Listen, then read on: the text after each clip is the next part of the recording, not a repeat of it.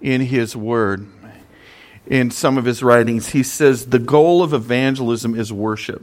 In other words, the reason we come to Christ, and the highest goal of that is that we get to worship. Think of the reality if you did not know Jesus. You would have just wasted half of a service. Have you ever thought about that? Because what is the point of all standing in rows, looking up front, singing songs to someone who's not here? Except for we know that he's alive and that he's real. And our greatest privilege is singing these love songs to the God that made us, isn't it? And so all of a sudden, just even those words that you just sang, it is your breath in our lungs, the resurrected life that we live, that gives us this joy and opportunity, not just to do a sing-along or a karaoke service, but to worship the God of heaven that made us. I love listening to you all worship, and I love you guys leading us in worship. We are a fortunate church. Go ahead and have a seat.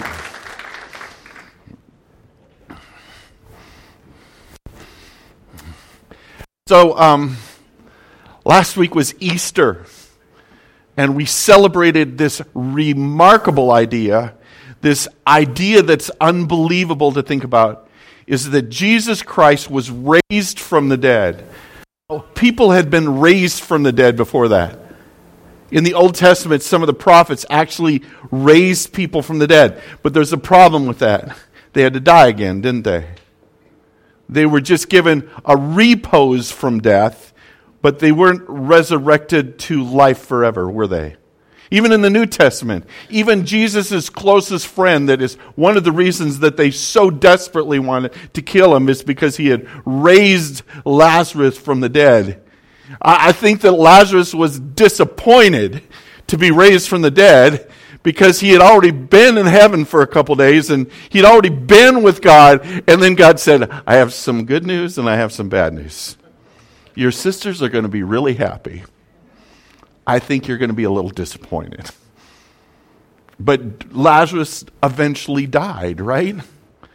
But Jesus Christ's resurrection is a new kind of resurrection, because Jesus Christ is still alive.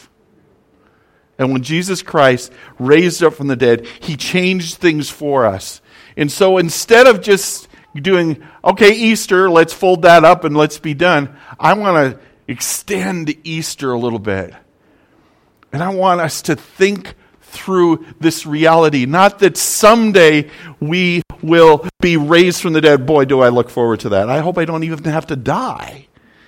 And I'll be in the presence of God. But God didn't just call us to resurrection as a way that will give us hope beyond the confines of this world. We're supposed to live resurrected now. Corinthians says this, that the kingdom of God is not a matter of mere words, but it's a matter of power. And that word used in Corinthians is the same word that describes Christ being raised from the dead. So I want us to live in resurrection power. That's what I want for you more than anything. So for a couple weeks, we're going to stretch this out, and we're going to talk about what does it mean when the Word of God says we live a resurrected life. Not eventually, but what does that mean now? What does that look like now? Let's just recap a little bit of Easter here. So we're going to talk about resurrected living, but we have to remember something. In Corinthians chapter 15, verse 14 says, as if Christ had not been raised, then our preaching is in vain and your faith is in vain. If Christ hadn't raised from the dead, then faith as we know it wouldn't exist. It went on further in that, and he says, without resurrection, he says, and if Christ had not been raised from the dead, your faith is futile and you are still in your sins. Do you want to be defined by everything that you did wrong? Do you want God to see you that way? No, we don't want that. But because of Christ raising from the dead, instead of seeing our sinfulness, if we ask Jesus Christ to be our Savior, he sees Christ's righteousness in each one of us. You know? In other words, we are totally righteous. You know? Not just the 80s totally righteousness, but we are righteous before God. And so resurrection is about our eternal future, and we talked about that.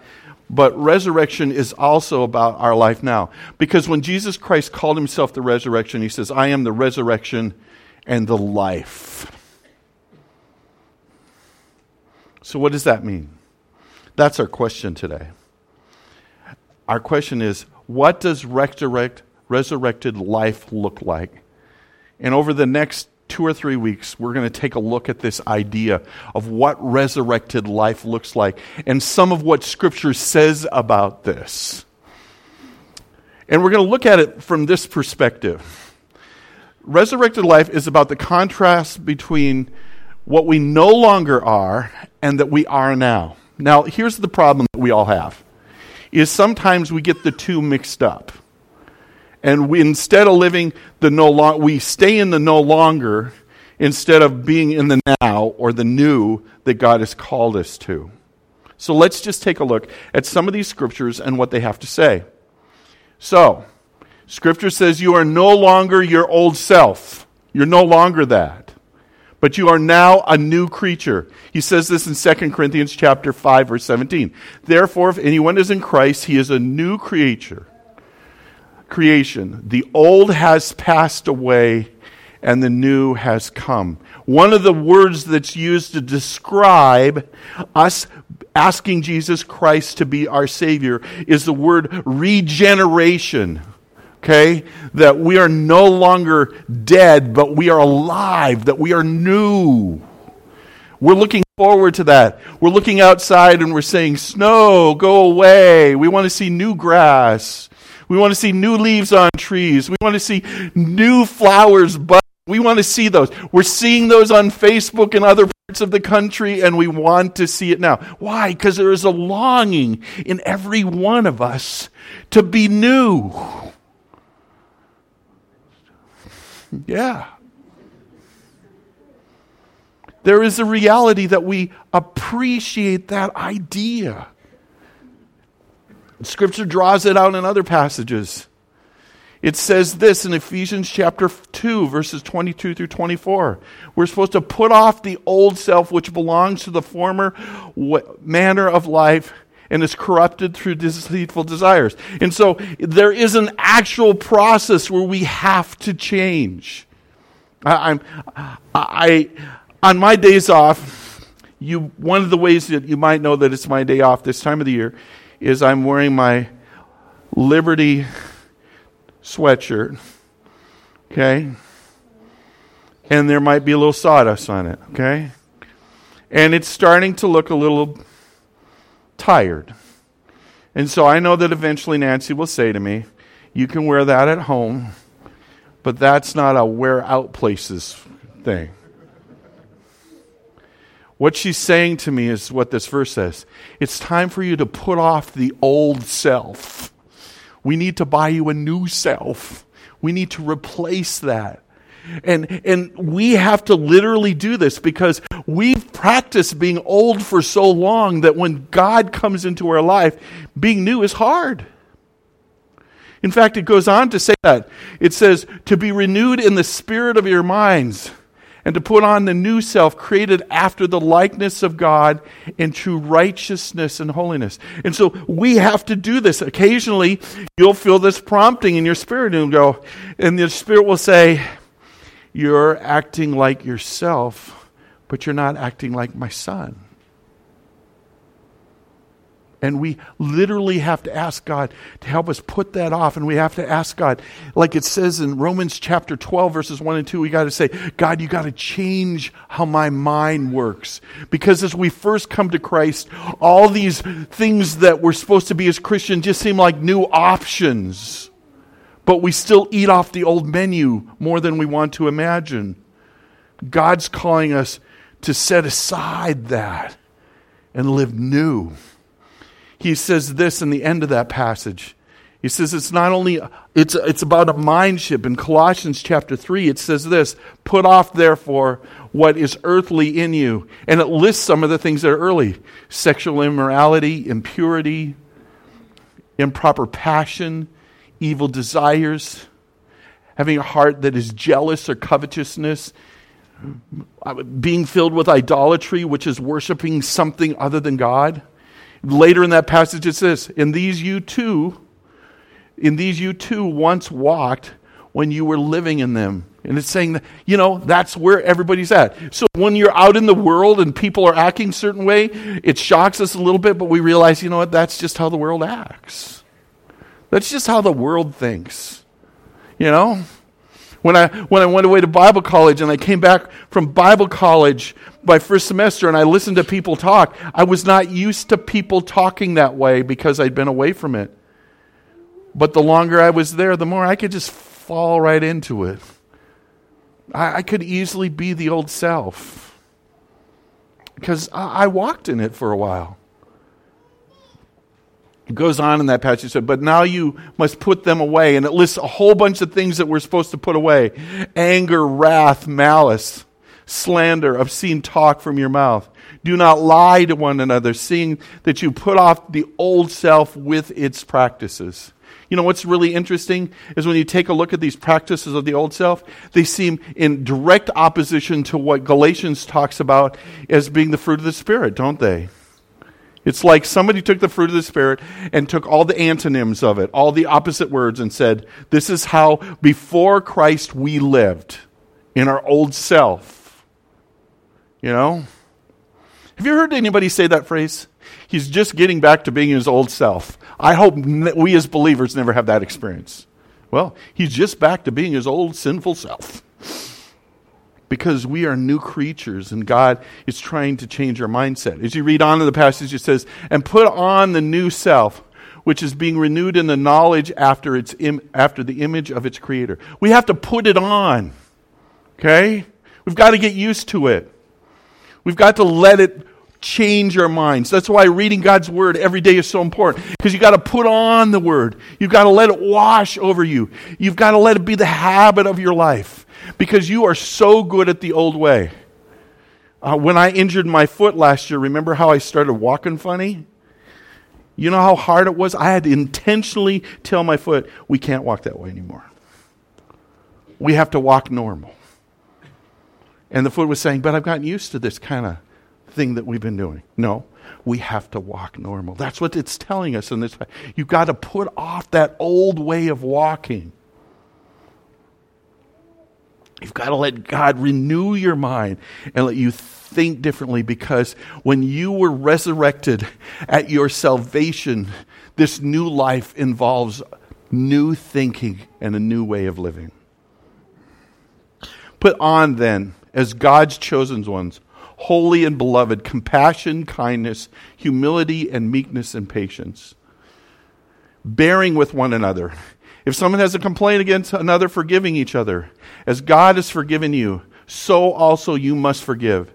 And above all else, put on love, which binds everything together in perfect harmony. You see, when we are new, it's going to affect every single relationship we have in life. New isn't just about what you think. New is about how you interact with people. And you've had that experience before when somebody is in a crowd and they'll act a certain way. Sometimes the world even judges us and says, you can't act that way. That's not Christian. What they might be saying is, you're not acting new. You're acting just like the old self. So the first part of being resurrected is being new. Resurrected life is a new life. You are no longer want to feel like your old self. You don't want to feel like your old self anymore. Because I am being made new. I hope that we mark every year of our life in Christ as, man, I'm thinking differently than I even did a year ago. Because God continues to make me new, and my old self is being erased by the newness that He has for me. So the first thing that's a part of the resurrected life is being new. Here's the second one. We are no longer home. Okay? We are now guests. Well, you're thinking, well, that's interesting. In 1 Corinthians it says this. It says, do you not know that your body is the temple of the Holy Spirit who is in you, whom you have received from God, you are no longer your own. You were bought with a price. Therefore, honor God with your body. Have you ever had somebody offer you their house to stay in? Have you ever had that experience? Sometimes, occasionally in our lives, we've traveled and we get to stay in somebody's house. And they say, cook food there, there's stuff in the refrigerator, you can have that, and all that kind of stuff. And it feels really awkward being a guest and trying to be at home in somebody else's house. Have you ever had that experience? You know? I remember one lady who was staying in another lady's house, and she broke a dish. And she just felt horrible as a guest to have destroyed something in this lady's house. And I watched her be so apologetic about it because it wasn't hers. Now, if she had broken that same dish at her house, she would have just thrown it away and not lamented it at all and said, it's about time. I never really liked that dish anyway. And that's what the lady said to her. Don't worry about it. I never really liked that dish anyway. Oh, I know, but it's your dish. And see, there's a different attitude we have when we're a guest in somebody's house instead of just thinking we're at home. You've got to start living out this phrase. If you're writing things in your Bible, next to this verse, you should put down, we are not home. We did a Bible study about a year and a half ago here, and at the beginning of every Bible study, the guy would say, welcome, not home yet. You know, sometimes we're working so hard at nesting and feeling comfortable here and feeling comfortable in this world, and we need to realize that we're not supposed to be home. A part of resurrected life is we realize we're even a guest in our own body. And we treat our body differently because we are concerned about what we're doing to the Holy Spirit who lives inside of us. The Word tells us not to grieve the Holy Spirit, not to make Him feel uncomfortable. Have you ever gone to somebody's house and you're their guest and you just feel really uncomfortable there? Like they would really be glad if you weren't there at all? Have you ever had that experience? Do you want the Holy Spirit to feel that way inside of you? We've got to reverse things. We are so used to our selfishness and our way of doing things and a way of seeing things, and God is in the process of transforming us, and one of the ways He's transforming us is we realize that this body is a steward that we live inside of that belongs to Him, and we're a guest there instead of we being the owners and just doing whatever we want. That's why sin is to reject what God desires for us, to miss the mark. And occasionally we do that. We go, God, I'm living in this body, God, and it's kind of mine, and I'm just going to do what I want. But God is calling us to something. We are no longer at home, even in our body. We're a guest here. One author put it this way. He says, whenever we travel, we take God with us. And he says, what are some of the places that you're making God enter that maybe He's just a little awkward with? Because my body is the home of the Holy Spirit who lives inside me. Wow. You know, in the book of Revelation at the beginning, there's this church, I believe it's the Ephesian church, where it talks about the reality that all of a sudden God wasn't comfortable in that church. And it said, behold, I stand at the door and knock. We've used that verse to describe people coming to Jesus, but what that verse is really about is that people who've shoved Jesus out of their life, and God's just tapping, saying, hey, I want back in. Is that what God is saying to you today? Is He saying, hey, I just want back in? We need to reverse the roles and learn to be a guest in our lives instead of the owners of our lives. We were bought with a price. So when we think about this, resurrection is about a shift in ownership that makes you a guest in what was once your home. Resurrection life is the life of a guest. We can't be too comfortable because someday we'll be home and He's preparing it for us. but we are not home yet. One last thing. We are no longer a spectator. We are a participant. Okay? In 1 Corinthians chapter 9, starting at verse 24, it says, "Do you not know that in a race all the runners compete, but only one receives the prize? So run that you may obtain" what? The prize. Some of us are great armchair quarterbacks. Some of us enjoy watching sports, going to sports.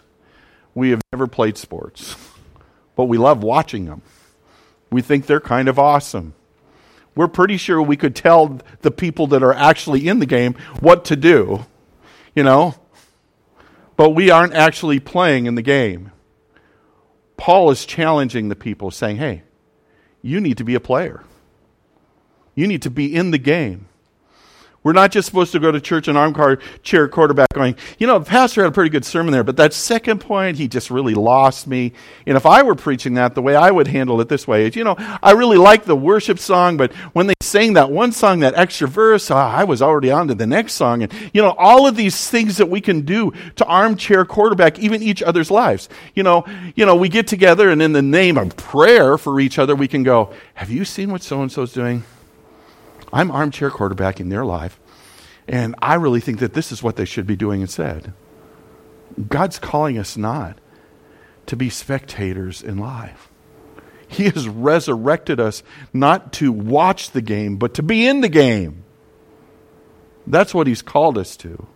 I've given you this life. That's why Ephesians chapter 2, verse 8 and 9 says, "For by grace that you have been saved through faith, and it is not of yourself, it is a gift of God, so that no one should boast." But then in verse 10 it says what? It says, "We are His workmanship, created in Christ Jesus to do good works which He created for us beforehand." God has always planned for you to be in the game. So we're not spectators. The resurrected life is the life of people that participate. He goes on to say this, "Every athlete exercise self-control in all things. They do it to receive a perishable wreath, but we an imperishable. So I do not run aimlessly, and I do not box as one beating the air, but I discipline my body and keep it under control, lest after preaching to others, I myself may be disqualified."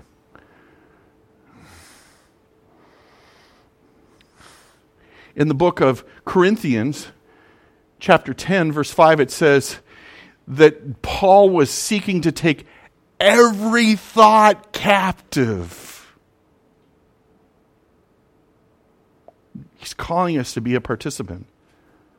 When I go to the bobsled track and I'm at the finish line, there are some of the better pilots, and what they're doing the second afterward, they're not doing good game, high five, high five. They are literally standing there, and I'm watching them, and they are in the stillness of their mind, they're doing this. And they are recapturing every second of the race that they just were in. And they're trying to take every movement captive. The Germans have been beating us consistently, and I watch the Germans. They get done, and immediately their coaches are there, and they huddle together in the warming house, and they are watching their race, and they are explaining everything that they need to do to take their race to the next level. They're taking every movement captive. What kind of athlete do you want to be for the Lord? How do you want to live this resurrected life? Do you want to be the leisurely one that just kind of meanders through? Or do you want to be the powerhouse that God keeps on going, bring Greg into the game. He's ready. I've been watching how he's been practicing. I've been watching it. Bring Bruce into the game. He's ready. Or does God have to say, well, I guess we can bring him in, but I don't know how this is going to turn out. God is calling us not to be a spectator. And that's a hard thing in our lives. We can spectate more hours of a day than we ever could before. We can spectate just by doing this. There are some people watching so much YouTube that they never do anything themselves. You know? They're watching somebody else participate in life. Well, they look at pictures of kitties doing silly little things. God is calling us into the game. He needs you. You know, I put the core values back on the wall again, and I changed them a little bit because we've gone through a couple membership classes lately. And in the membership classes, I always explain what these mean.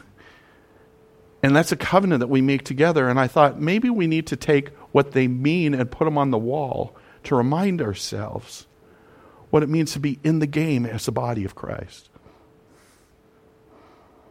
God has called you not to spectate. God doesn't need any armchair quarterbacks. He is our wisdom, okay? He doesn't need us on the sidelines of life going, well, God could have done this in this area. I'm not sure that he had the defensive coordinator. That's not God. He knows what he's doing. We just need to have our hand up going, God, I'm ready. Put me in, God. Put me in. I don't want to sit on the bench for you. I certainly don't want to be in the stands for you. Put me in, God. Use me. Help me to live my resurrected life for you. You didn't call me to resurrect me, to watch other people have the Spirit of God work through them to do great things. You called every one of us to do that. Put me in, God. See, here's the reality. The resurrected life is not passive. We are not watching. We're in the game. We are competing. The list is longer than this, but we'll stop here today. So here's 3 things. If Jesus Christ is your personal Savior, you are new. You need to continue to put off the old self, the old Liberty sweatshirt of life, that old pair of shoes that's so comfortable but not helpful. You need to walk in your newness. You need to remember that you're a guest. I am a guest. I am not home. I'm not going to overly work on being at home because this is not my home. The last thing, I am a participant or a player. Which one of these parts of the resurrected life is God maybe whispering to you about today? How does he want you to not just look forward to resurrection, but how does he want you to live resurrected today? What is his whisper to you? Let's pray. Dear God, we want to experience the kind of resurrection that took place in you, not just the Old Testament kind of resurrection. We don't want to die again. We want to live more fully than ever before. So, great God of heaven, help us to live out the truth that we are resurrected people. And God, I pray for the people here that haven't even asked you yet to be their Savior, that they're not living in the newness of life at all. And I pray, God, that they would humble themselves and ask you to be that Savior of their lives. That you would forgive them of their sins so they could find this newness of life. God, make us the creatures you designed us to be. We pray this in your name. Amen. Before we sing, maybe you need to write down on your piece of paper or in the margin of your Bible, or you need to put it in a note inside your smartphone. I no longer ... I am now ... What is the piece that you need to remember from what God is saying to us today? Let's stand together. I'm going to ask the prayer counselors to come up. If there's some way we can pray for you or some question that you have, we would love to have that little bit of dialogue with you as we end and as we can seek the Lord for you today. Let's use these songs to continue the meditation of what God is teaching us today. Go ahead and lead us.